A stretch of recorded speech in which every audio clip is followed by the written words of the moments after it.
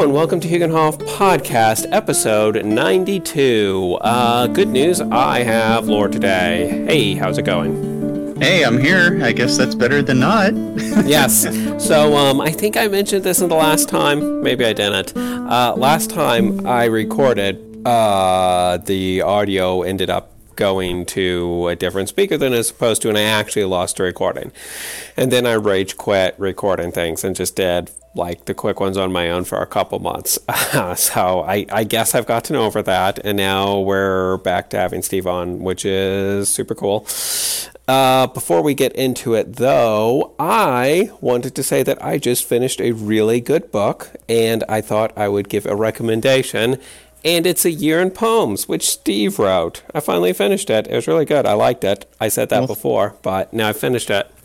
You said you liked some of them as you've read them over the years, because this thing's been out for, I don't know, since 2014, 15? Yeah. The way I read it is because they're poems, which is nice because you don't have to read all at once or anything. It's not like a cohesive story, obviously. So I just read them here and there, and I just finished it today. Well, I'm glad you liked it. Yeah. It was interesting writing them, because I've never been into poetry, but really before I'd read a certain book that really inspired me to start doing it. Yeah, I liked your little ending author note talking about kind of the process of writing them. Anyway, no one knows what I'm talking about, but you can for the low price of whatever Amazon's selling it for. Yeah, I don't remember. Why don't you take this opportunity to mention your other books as well, though? Oh, all right. Nice segue. Okay. I know. You Must Be Drunk is my latest book. It takes elements of Norse mythology, and it's just kind of a fun tale that I wrote with my wife. And it started as a little ludicrous story about a drunk wandering around, and it became something a bit more than that. So go on to Amazon and find You Must Be Drunk by Stephen Oakes and Samantha Oakes, and I hope you enjoy it. Yes. And you've got a bunch of other stuff there, a bunch of different books. So if you just want to look at his entire catalog and get the ones that you don't already have, you can do that. I'm going to leave show links in the show notes. I also have books. I also have a book, and it's also at Amazon. There's links in the show notes. And I think that's that for that. But I did want to remind everybody, if you want to check out my website, you can do that at hugenhoff.org. That's HUGINHOF.org. And there you can subscribe for the podcast or send us email. And that is at hugenhoffpodcast@gmail.com. Okay, so without further ado, we are going to jump into the story that we've been reading, which is, of course, I forgot its name, The Gylfaginning. Yes, The Gylfaginning. And we are at, where are we? It looks like it's 45 probably. Yeah. Yes, so we're at about 45. This is all from Sacred Text, and the reason we are using that there's a lot of translations of this. The reason we're using that translation is it's free, which means everybody listening can just go look it up and read along with us. Like, I have a couple different translations of the Gylfaginning that I've read over the years. It's been a while. But I don't really want to do that, because then I have to be like, okay, everybody go spend money on a book so that you can follow along. And this way it's free, so there's no barrier to entry. Instead, spend money on our books that we wrote. Exactly. Oh, okay, but in my defense, you don't have to buy those books to follow along with the podcast. Though maybe as a marketing scheme, we should do that. Yeah, no. Oh, I can't. No, I'm terrible at marketing. I don't like intruding into people's lives. It's not what I do. By the way, the books are doing as well as they are. Yeah. Yeah. Well, maybe not our strong point. I don't even have a donate button on my website. It's just I don't know. What would you use it for? Well, I don't know. That's why I don't have a donate button on my website. I mean, I would suggest maybe some audio equipment, so we don't have to use what we're using, and maybe it would be better. Well, yeah, I guess I could do that. I could pay for my hosting. I mean, I could make things up, but I just it's not going to happen. Okay. I feel obligated. I kind of like not feeling obligated, honestly. Yeah, but if you're obligated, that means stuff gets done. And then maybe True. you would have called me back after we lost everything and re-recorded it right away because I it know. wouldn't made us mad at all. I know. Well, I mean, I probably would have, but yeah, yeah. I mean, there's reasons to feel obligated, but yeah, I don't want this one to be that. So yeah, probably not going to happen. But let's go ahead and read whatever I said. 45. Excuse me. Thereupon he left his goats behind and began his journey eastwards towards Jotunheim and clear to the sea, and then he went out over the sea, the deep one. But when he came to land, he went up, and Loki and Thalfi and Roskva with him. Then when they had walked a little while, there stood before them a great forest. They walked all that day till dark. Thalfi was swiftest foot of all men. He bore Thor's bag. But there is nothing good for food. As soon as it had become dark, they sought themselves shelter for the night, and found before them a certain hall, very great. There was a door in the end, of equal width with the hall, wherein they took up quarters for the night. But about midnight there came a great earthquake. The earth rocked under them exceedingly, and the house trembled. Then Thor rose up and called to his companions, and they explored farther, and found in the middle of the hall a side chamber on the right hand, and they went in. All right, so just a little background, because I don't remember exactly. It's been a while since we've read this.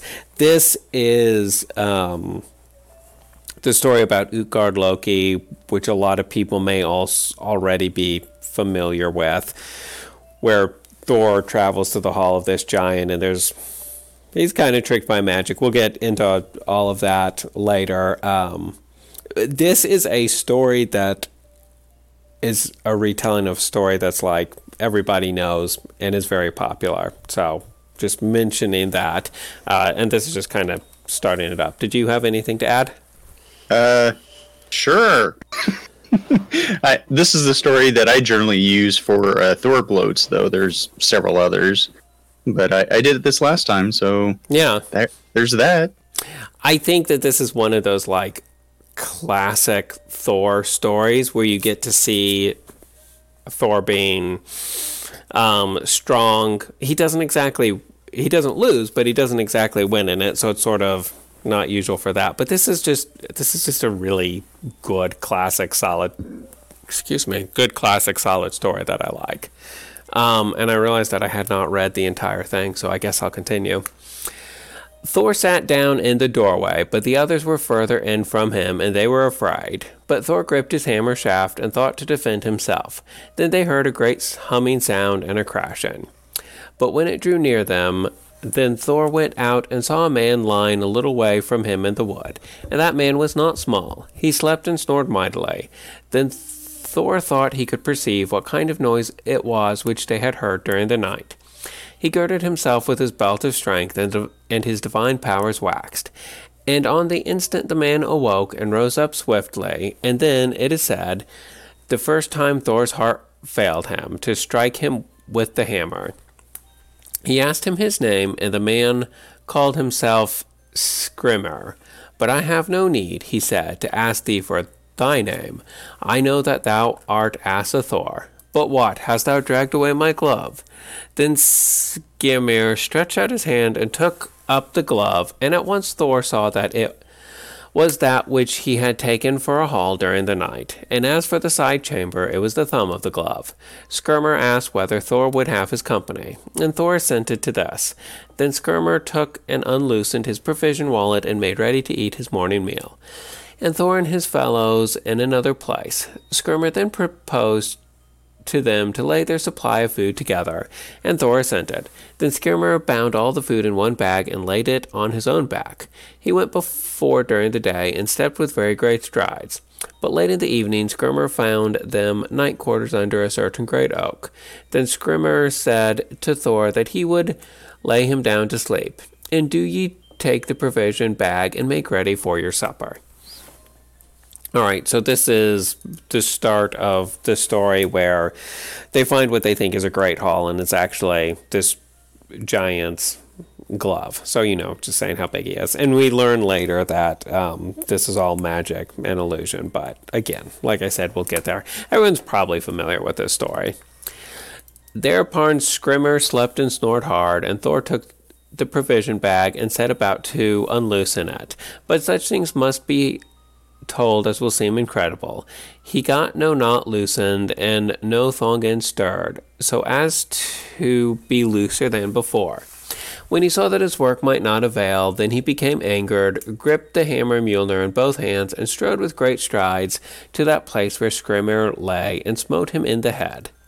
Skrimmer awoke and asked whether a leaf had fallen upon his head, or whether they had eaten and were ready for bed. Thor replied that they were just about to go to sleep, and they went under another oak. It must be told thee that there was then no fearless sleeping. At midnight Thor heard how Skrimmer snored and slept fast, so that it thundered in the woods. Then he stood up and went to him, shook his hammer eagerly and hard, and smote down upon the middle of his crown. He saw that the face of the hammer sank deep into his head, and at that moment Skrimmer awoke and said, "What is it now? Did some acorn fall on my head, or was it the news with thee, Thor?" But Thor went back speedily, and replied that he was then but new awakened, said that it was then midnight, and there was yet time to sleep. Thor meditated that if he could get to strike him a third blow, never should the giant see himself again. He lay now and watched whether Skrimmer were sleeping soundly yet. A little before day, when he perceived that Skrimmer must have fallen asleep, he stood up at once and rushed over to him, brandishing his hammer with all his strength, and smote upon that one of his temples which was turned up. But Skrimmer sat up and stroked his cheek, and said, "Some bird must be sitting in the tree above me, I imagine." When I awoke, that some dirt from the twigs fell upon my head. "Art thou awake, Thor? It will be time to arise and close us. But now ye have no long journey forward to the castle called Utgard. I have heard how ye have whispered among yourselves that I am no little man in stature. But ye shall see taller men, if ye come into Utgard. Now will I give you wholesome advice. Do not conduct yourselves boastfully, for the henchman of Utgard Loki will not well endure big words from such swaddling babes. But if not so, then turn back, and I think it were better for you to do that. But if you will go forward, then turn to the east. As for me, I hold my way north to these hills, which ye may how see." Skrimmer took the provision bag and cast it on his back, and turned from them across the forest, and it is not recorded that the Aesir bade him Godspeed. Which would be a funny thing. You just say, "Me speed!" Yeah, I know. Probably a translation thing there. So, to me, I'm listening to this, and it comes to my mind, giants in our lexicon means big, tall person, which may be a mistranslation originally from this, from Norse mythology. But in this story, maybe that's why we have the idea that they are indeed giants, as opposed to just different tribes. Oh, it's interesting. Yeah, that's something good to bring up, because giant, we have the idea that they're like literally bigger than everybody else, which is not necessarily the case, because there's a lot of times when Thor will fight different giants, and it doesn't seem that they're bigger than him. He'll wrestle them and everything else. So yeah, that's true. This, I guess we don't know for sure, but I just feel like this is a very important story. Maybe that's just because everybody that I know has been aware of it and has liked it. It just seems like a good story that was probably known by most people. So that could be where we get the idea that giants are physically big. That's interesting. So yeah, Thor tried to hit him 3 times in the head, and he made light of it and said that it must be an acorn falling or a piece of dirt or something like that. That's basically what happened there. And I'll just wait until the end when the story explains it to go into the explanation of what really happened. I will let you go next, though. Very well. Thor turned forward on his way and his fellows, and went onward till midday. Then they saw a castle standing in a certain place and set their necks down on their backs before they could see up over it. That's an interesting way. Yeah. All right. It's very tall. They went to the castle. Really? And there was a grating in front of the castle gate, and it was closed. Thor went up to the grating and did not succeed in opening it. But when they struggled to make their way in, they crept between the bars and came in that way. They saw a great hall and went thither. The door was open, and then they went in, and saw there many men on 2 benches, and most of them were big enough. Period. Thereupon they came before the king Utgard Loki and saluted him. But he looked at them in his own good time, and smiled scornfully over his teeth, and said, "It is late to ask tidings of a long journey, or is it otherwise than I think? That this toddler is Oku Thor, yet thou mayest be greater than thou dost appear.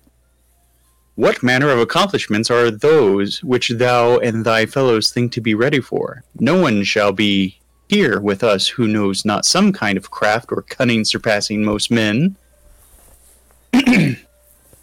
Then spoke the one who came last, who was called Loki. "I know such a trick which I am ready to try, that there is no one within here who shall eat his food more quick than I." Then Utgard Loki answered, "That is a feat, if thou can accomplish it. And this feat shall accordingly be put to the proof." He called to the farther end of the bench, and he who was called Logi should come forth to the floor and try his prowess against Loki. Then a trough was taken and borne in upon the hall floor and filled with flesh. Ew. Loki sat down at the one end and Logi at the other, and each ate as fast as he could, and they met in the middle of the trough. By that time Loki had eaten all the meat from the bones, but Logi likewise has eaten all the meat, and the bones with it, and the trough too, and now it seems to all as if Loki had lost the game. Real quick here, I wanted to point out that in that stanza earlier, the giant Utgard Loki was very rude, and that's significant because, like, being polite's not the right word, but being like hospitable to strangers and stuff was a really big deal in like Norse culture in general. I mean, even the giants would be hospitable to guests. They would. So him breaking that social protocol is a pretty big deal, and it sort of means that he has like zero respect for these people that came in, because otherwise they would not break the protocol. And also it's just bad form. Bad form, old chap, bad form. Yes. But continue. Then Utgard Loki asked what yonder young man could play at, and I can never say this person's name. Thorjalfi answered that he would undertake a race, or to run a race, and with whoever Utgard Loki would bring up. Then Utgard Loki said that was a good accomplishment, and that there was great likelihood that he must be well endowed with fleetness if he were to perform that feat. Yet he would speedily see to it that the matter should be tested. Then Utgard Loki arose and went out, and there was a good course to run on over the level plain. Then Utgard Loki called to him a certain lad, who was named Hugi, and bade him run a match against Thorjalfi. Then they held the first heat, and Hugi was so much ahead that he turned back to meet Thorjalfi at the end of the course. Then said Utgard Loki, "Thou wilt need to lay thyself forward more, Thorjalfi, if thou art to win the game, but it is none the less true that never have any man come hither who seemed to me fleeter of foot than this."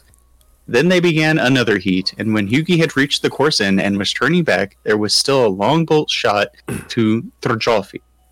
Then spake Utgard Loki, "Thorjalfi appears to me to run this course well, but I do not believe of him now that he will win the game. But it will be made manifest presently when they run the third heat." Then they began the heat. But when Hugi had come to the end of the course and turned back, Thorjalfi had not yet reached mid-course. Then all said that the game had been proven. Next, Utgard Loki asked, Thor what feat there were which he might desire to show before them, such great tales as men have made of his mighty works. Then Thor answered that he would most willingly undertake to contend with any in drinking. Utgard Loki said that might well be. He went into the hall and called his serving boy and bade him bring the scone horn, which the henchmen were wont to drink of. Straightway the serving lad came forth with the horn and put it into Thor's hand. Then said Utgard Loki, "It is held that this horn is well drained if it is drunk off in one drink, but some drink it off in two. But no one is so poor a man that drinking that it fails to drain off in three." Thor looked upon the horn, and it did not seem to be big to him, and yet it was somewhat long. Still, he was very thirsty. He took a drink and swallowed enormously, and thought that he should not need to bend oftener to the horn. But when his breath failed, he raised his head from the horn and looked to see how it had gone with the drinking. It seemed to him that there was very little space by which the drink was lower now in the horn than before. Then said Utgard Loki, "It is well drunk, and not too much. I should not have believed if it had been told me that Asa Thor could not drink a greater draught. But I know that thou will wish to drink it off in another draught." Thor answered nothing. He set the horn to his mouth, thinking now that he should drink a greater drink, and struggled with the draught until his breath gave out, and yet he saw that the tip of the horn would not come up so much as he liked. When he took the horn from his mouth and looked into it, it seemed to him then as if it had decreased less than the former time, but now there was clearly apparent lowering up in the horn. Then said Utgard Loki, "How now, Thor? Thou wilt not shrink from one more drink, then may he well for thee. If thou now drink the third draught from the horn, it seems to me as if this must be esteemed the greatest. But thou canst not be called so great a man here amongst us as the Aesir call thee, if thou not give a better account of thyself in the other games, then it seems to me that me may come of this." Wow, that's some complex language there. Yeah. Then Thor became angry, set the horn to his mouth, and drank with all his might, and struggled with the drink as much as he could. And when he looked into the horn, at least some space had been made. Then he gave up the horn and would not drink any more. We'll pause here for a second. This whole thing seems a little weird, but I feel like back in the day they would have these weird, like, I shouldn't call them weird because we still have them today. It's just that I don't participate in them. You mean sports? Yes, and contests of strength, which, oh, right, that's what sports ball is. You have these things where you get together with friends, or even with not friends, with strangers, and you compete with one another. You know, a drinking competition, races, eating contests. We still have eating contests, and I don't understand. I just don't understand eating contests. They're even here, so I can't say they're bad, but but they're so gross. It makes a mess. You're supposed to eat slowly, not fastly. Mostly, it makes a mess. Your hands get greasy. Ugh. Wear gloves. That's a good idea. But anyway, I don't know if everybody else is reading this and they're like, oh yeah, they're like playing games and doing things like people still do, or people are like, whoa, this is weird, who would ever do such a thing? But if you're in the this is weird, who would ever do such a thing, it was very much something that people would do back then. And I guess if you think about it, people do actually still do things today. You know, you might have a get together of some sort or go to a place and just get to know people by playing games. I don't understand it so well myself, but it is a thing that happens, in case anybody else is confused as to why they're doing this in the first place. Because I was the first time, I was like, why? This is weird. Why are they doing this? Until I thought about it, I was like, no, actual humans do this too. It's just that I don't do this. Did you just proclaim yourself not a human? Good job. That's not. I guess that's not true. But another thing I wanted to point out is with these things, there is supposed to be some amount of like friendly banter and encouraging the people to play and everything else. But again, the giants here are being, and Utgard Loki are being extremely rude. It's not good form to sit around insulting your guests. So, the giants aren't wrong because they're rude, but it's also it's often like a, what would you say, a hint that you always make the villains be rude. So that's just something to notice here, that they are being extremely rude in this case, which again is not good form. It's not something that you should do. Anyway, you can continue. All right. Then said Utgard Loki, "Now it is evident that thy prowess is not so great as we thought it to be. But wilt thou try thy hand at more games? It may readily be seen that thou gettest no advantage here." Thor answered, "We make trial of yet another game, but it would have seemed wonderful to me when I was at home with the Aesir if such drinks had been called so little. But what game will ye now offer me?" Then said Utgard Loki, "Young lads here are wont to do this, which is thought of small consequence, lift my cat up from the earth. But I should not have been able to speak of such a thing to Asa Thor, if I had not seen that thou hast far less in thee than I had thought." Thereupon there leaped forth on the hall floor a grey cat, and a very big one, and Thor went to it, and took it with his hand down under the middle of its belly, and lifted up. But the cat bent into an arch just as Thor stretched his hands, and when Thor reached up as high as he could, at the very utmost, then the cat lifted up 1 foot, and Thor got this game no further advanced. Then said Utgard Loki, "This game went even as I had foreseen. The cat is very great, whereas Thor is low and little beside the huge men who are here with us." Then said Thor, "Little as ye call me, let anyone come up now and wrestle with me. Now I am angry." Then Utgard Loki answered, looking about him on the benches, and spake, "I see no such man here within, who would not hold it a disgrace to wrestle with thee." And yet he said, "Let us see first. Let the old woman my nurse be called hither, Ellie, and let Thor wrestle with her if he will. She has thrown such men as have seemed to be no less strong than Thor." Straightway there came into the hall an old woman, stricken in years. Then Utgard Loki said that she should grapple with Asa Thor. There is no need to make a long matter out of it. That struggle went in such wise that the harder Thor strove in gripping, the faster she stood. Then the old woman essayed a hold, and then Thor became totty on his feet, and their tuggings were very hard.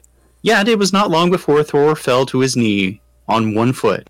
Then Utgard Loki went up and bade them cease the wrestling, saying that Thor should not need to challenge more men of his bodyguard to wrestling. By then it had passed towards night. Utgard Loki showed Thor and his companions to a seat, and they tarried there the night long in good cheer. Alright, so even though they lost a lot of those contests, and even though the Giants in this case have broken a lot of the, traveler guest protocols, they're still not going to be so rude that they kick them out. They're still going to let them stay. And that was a really big thing. If travelers come, you let them stay. Anyway, do we have anything to add before we get to, the conclusion? I don't believe so, because the conclusion takes up what was going on, actually. I know. So, we held that... I think last time we did this, we, talked about the conclusion before we got there, because I thought it'd be nice because, you had more detail. But then I was like, I actually didn't like doing that. So, in some ways, it's good that we lost that episode. But if we lose it again, this story's just not getting released ever. Okay. But at morning, as soon as it dawned, Thor and his companions arose, clothed themselves, and were ready to go away.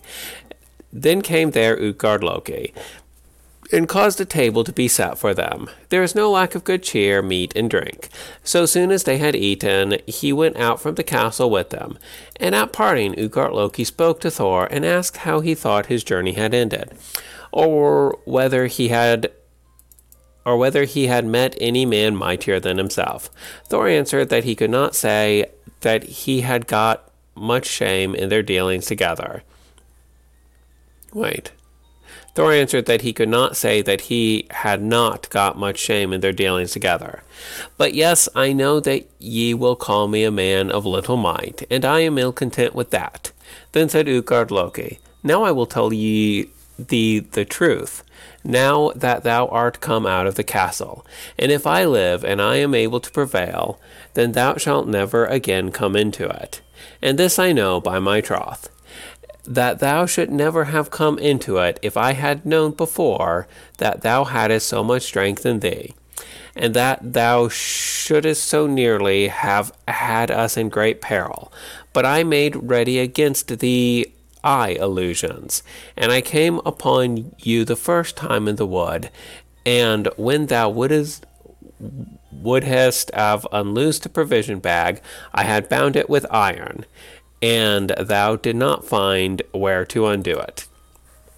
Okay, so that's the first one. When they had the provision bag that he couldn't undo, it's because he had bound it with iron.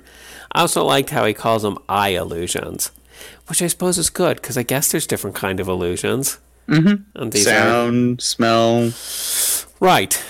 These are just eye illusions. I've never heard it called that, so I just wanted to point that out. But next thou didst smite me 3 blows with a hammer. And the first was least, and yet was so great, that it would have sufficed to slay me if it had come upon me. Where thou sawest near my hall a saddleback mountain, cut at the top into 3 square dales, and one of the deepest, those were the marks of thy hammer. I brought the saddle back before the blow, and thou did not see that. So was also with the games, in which ye did contend against my henchmen. That was the first which Loki did, but he was very hungry and ate zealously. But he who was called Logi was Wildfire. And he burnt the trough no less swiftly than the meat.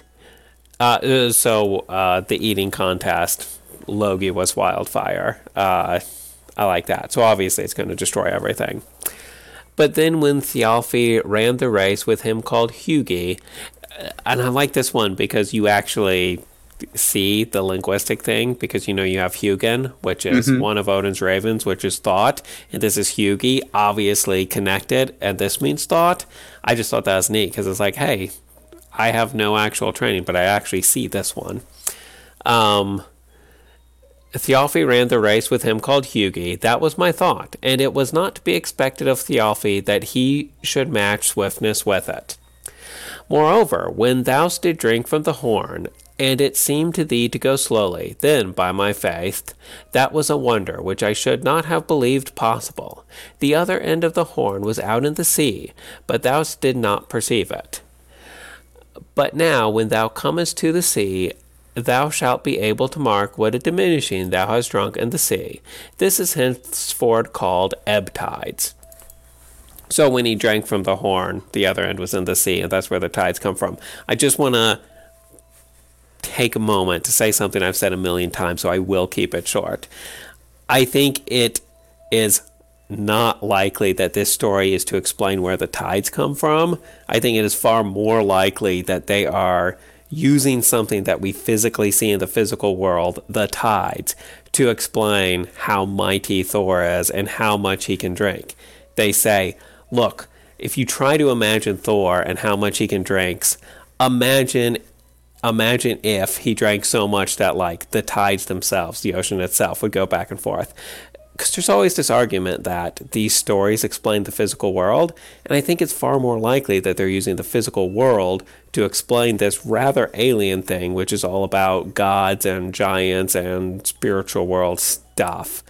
So I just want to point out that they're probably using the tides to explain how mighty Thor is in this case, and not the other way around. And again he said, it seemed to me not less noteworthy when thou did lift up the cat, and to tell thee truly, then all were afraid who saw how thou did lift 1 foot clear of the earth. That cat was not as it appeared to thee. It was the Midgard serpent, which lies about all the lands, and scarcely does its length suffice to encompass the earth with its head and tail. So high did thou stretch up thine arms, that it was then but a little way more to heaven. It was also a great marvel concerning the wrestling match, when thou did withstand so long, and didst not fall more than on one knee, wrestling with Ellie, since none such has ever been and none shall be, if he becomes so old as to abide old age, that she cannot cause him to fall. So Ellie was old age.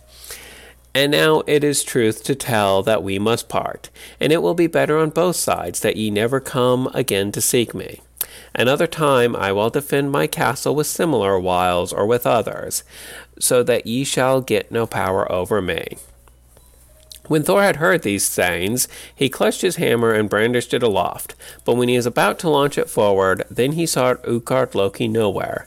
Then he turned back to the castle, proposing to crush it to pieces. And he saw there a wide and fair plain, but no castle. So he turned back and went his way till he was come back into Thrudvangar. But it is a true tale.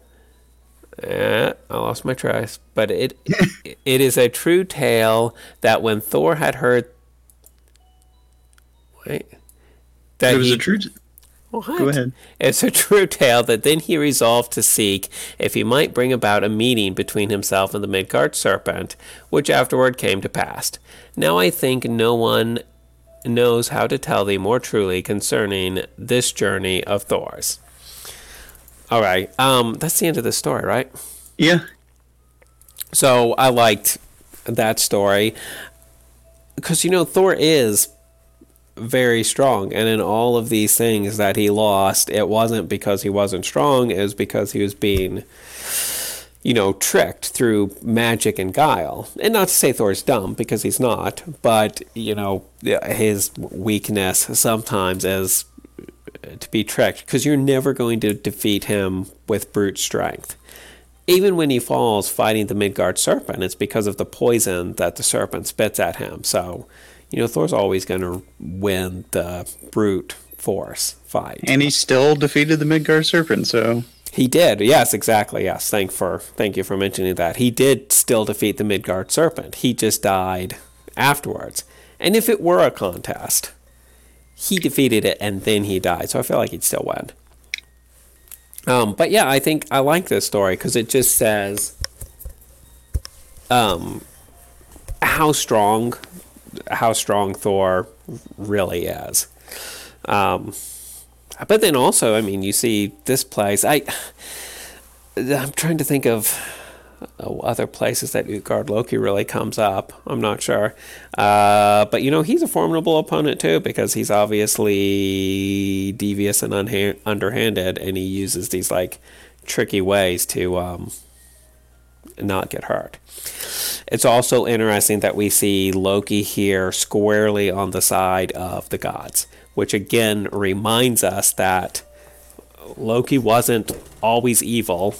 He used to be a trickster god. He used to be on the side of the gods, but then, he betrayed them, and that's why, he's not anymore. And yet, I recall something I had mentioned when we had recorded this previously.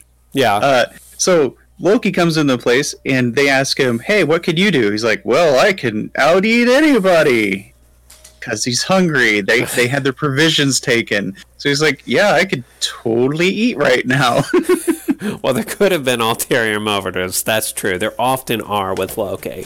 Yeah. Even in the beginning, he often has ulterior motives. And a lot of times his motives are not for the good of the gods. They're just he wants to play a joke.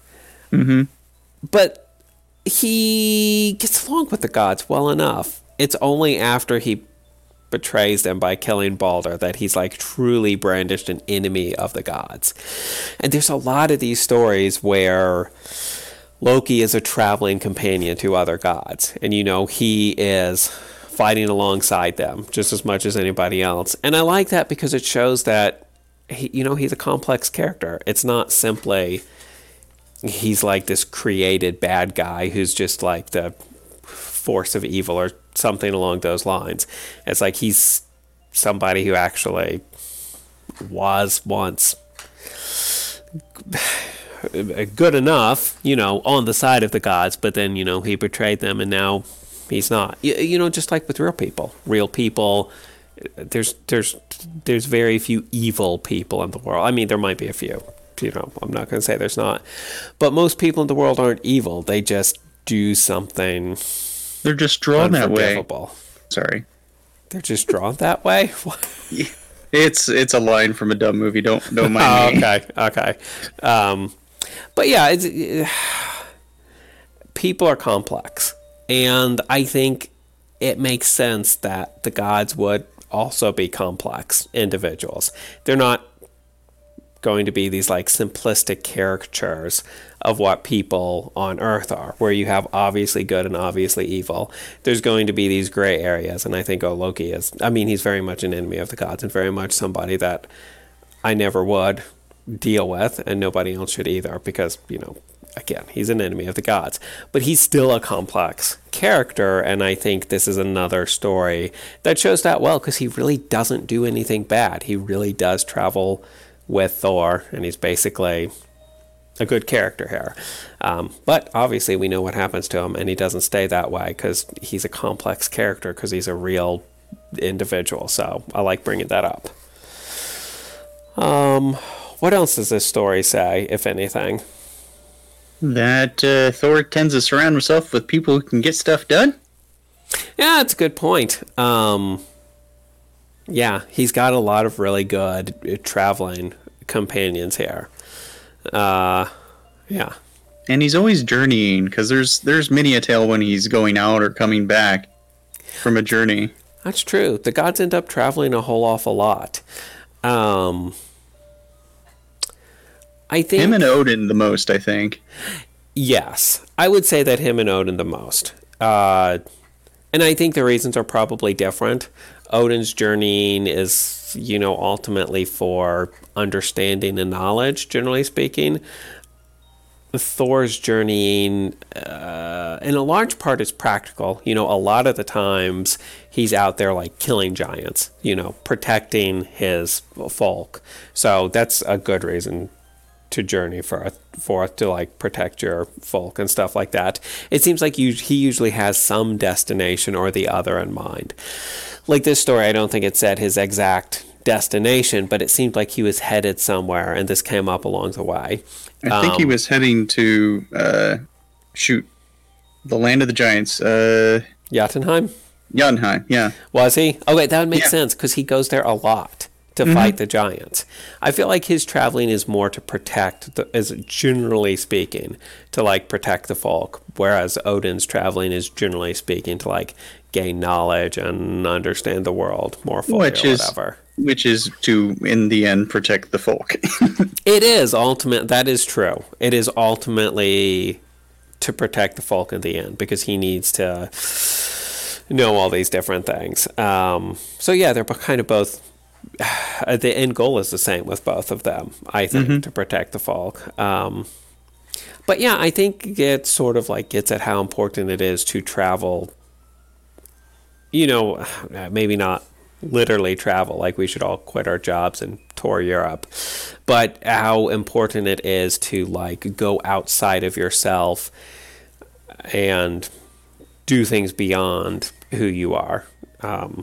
And it's weird, because our ancestors did actually travel a lot. Like physically, they traveled long distances, and there is a lot of world to be discovered back in the day too.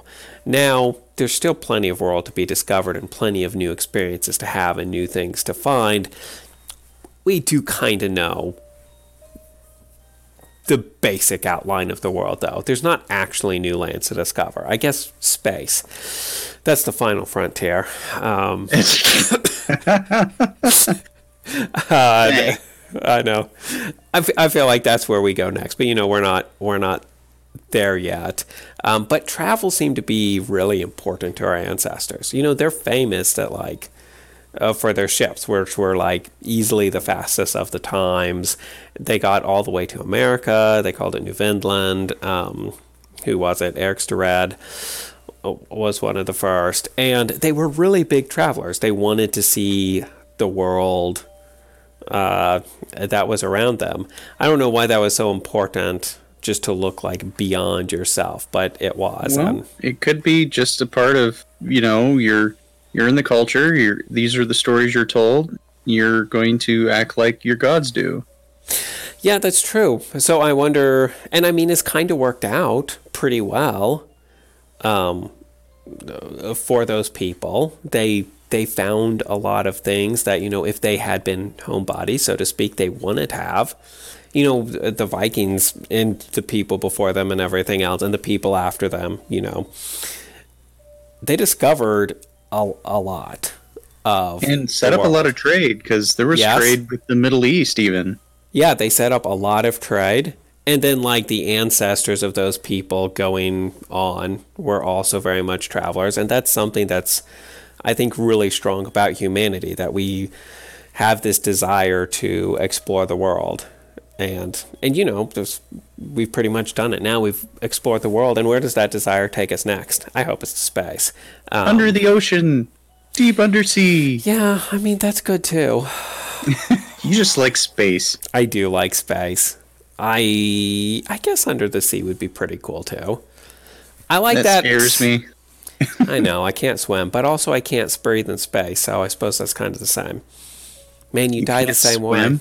How can you not swim? Well, I can't swim well. Okay. So if I was like 1,000, well, actually, if anyone's 1,000 feet under the water, they're not making it to the surface.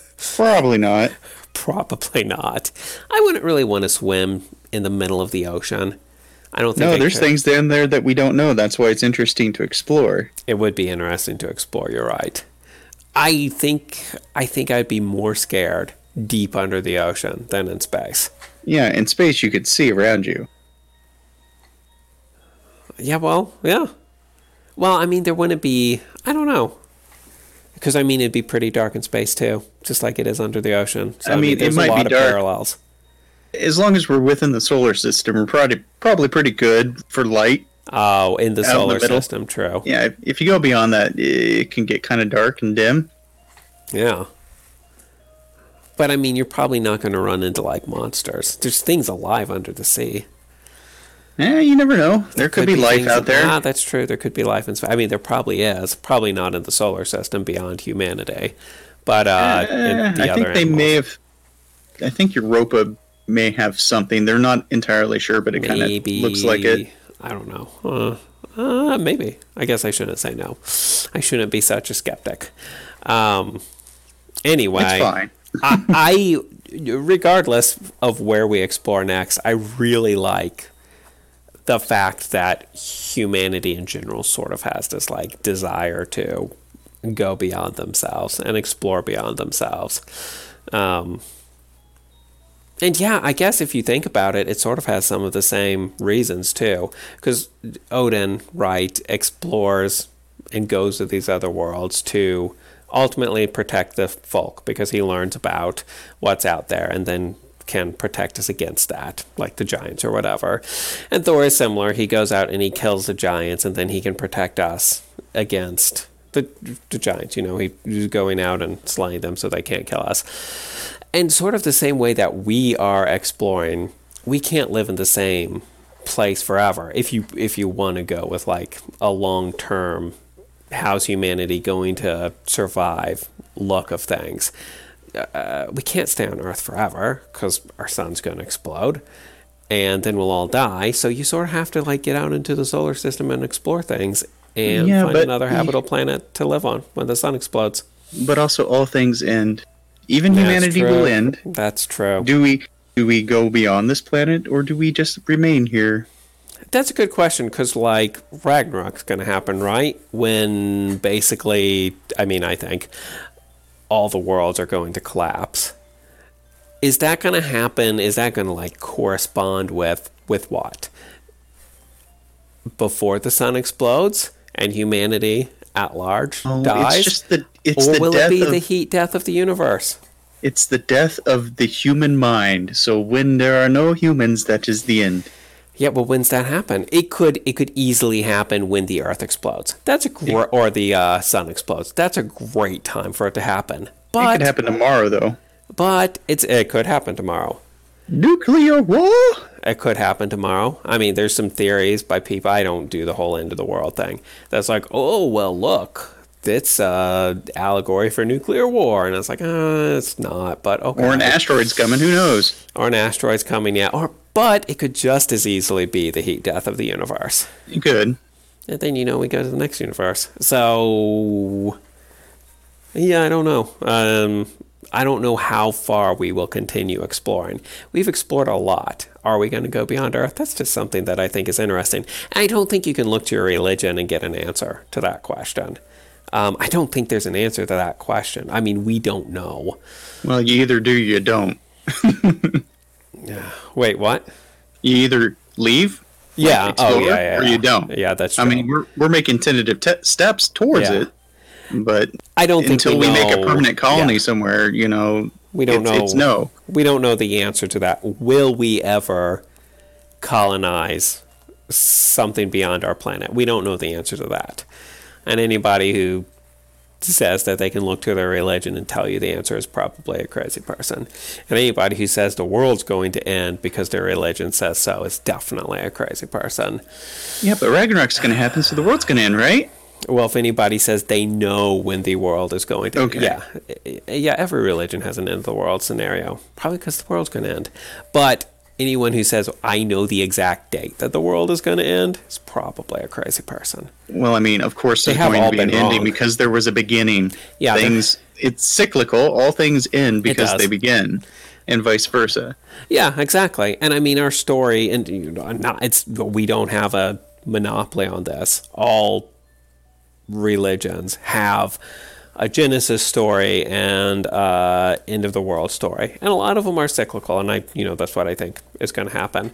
But yeah, the world's going to end. But when you start having these people predicting that, the 50s was this age, so now we're in that age. It's like, this war was the wolf age, so now we're in the wind age, which means the world's about to end. I don't know if that's productive. I just don't know. I feel like you could do something better with your time. There's a lot of anime to watch, so stop predicting the end of the world. And but there's money to be made on fear-mongering, so people do it. Well, that's a problem. And that takes us down a very different road, which is interesting, but outside the scope of this particular podcast. So okay. We'll skip it for now, but that's a good point. So this is I don't know how long we've been going. It's probably an hour. But also this is a really good place to stop because the story's over. So next time we will start on 48. XLVIII. I think that may or may not be 48. Wheels on a big rig. Oh, wait, sorry. A different thing. Anyway, that's where we will start next time. So my final thoughts are...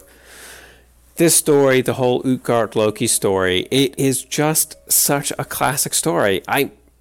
Anyone who hasn't read it, read it. Find it in a couple places. If this is hard to follow along, find it somewhere else where it's maybe told a little bit differently. Read this story because it's really good. And your first time, don't analyze it. Just read it because it's literally a good story. Outside of whatever meaning is behind it, it's just a fun story. So I just think this is a really great story that everyone should be familiar with. So give it a read if you haven't already. Final thoughts? It's good to see the mythology being played with because here we are. He's being tricked, but it's also playing into, hey, there's old age, obviously. We got the Midgard serpent over here, which is a destined meeting between the two, and it's just interesting. And then you put in the tides with it just to kind of emphasize Thor's strength even further. It's a good story. However, I did want to mention next time we will start at least a little bit of Thor Goes A-Fishing. Okay. I love that story. That's one of my favorites. So that's something to look forward to. Hopefully that'll be next month, unless, I get busy or distracted or forget to record one of these until the last minute. Is Thor Goes A-Fishing next? It is at least love this touched on. Awesome. Okay, we'll have to mention that. We'll see how far they go into it. That's a good one. Okay. All right. Well, thank you everyone for listening. Yeah, thank you everyone for listening. If you wanted to check out my website, please do that. And you can find that at huginhof.org. That's huginhof.org. You can send an email to me at huginhofpodcast@gmail.com and subscribe to the RSS because we're a monthly podcast. And a lot of times I forget to publish it on the first of the month. So it's nice to just subscribe and have it come to you as soon as it's published every month. And then you can find the RSS on the podcast page at my website. Also, please remember to check out Steve's page on Amazon, Stephen Oakes. What's your book you're pushing right now? The latest book right now is You Must Be Drunk to read this book. No, you just must be drunk. Read this book. All right, so look that up. There will be links in the show notes. Check that out. And that's it. So thank you, everyone. And we will see you all next month. Frahel. Frahel.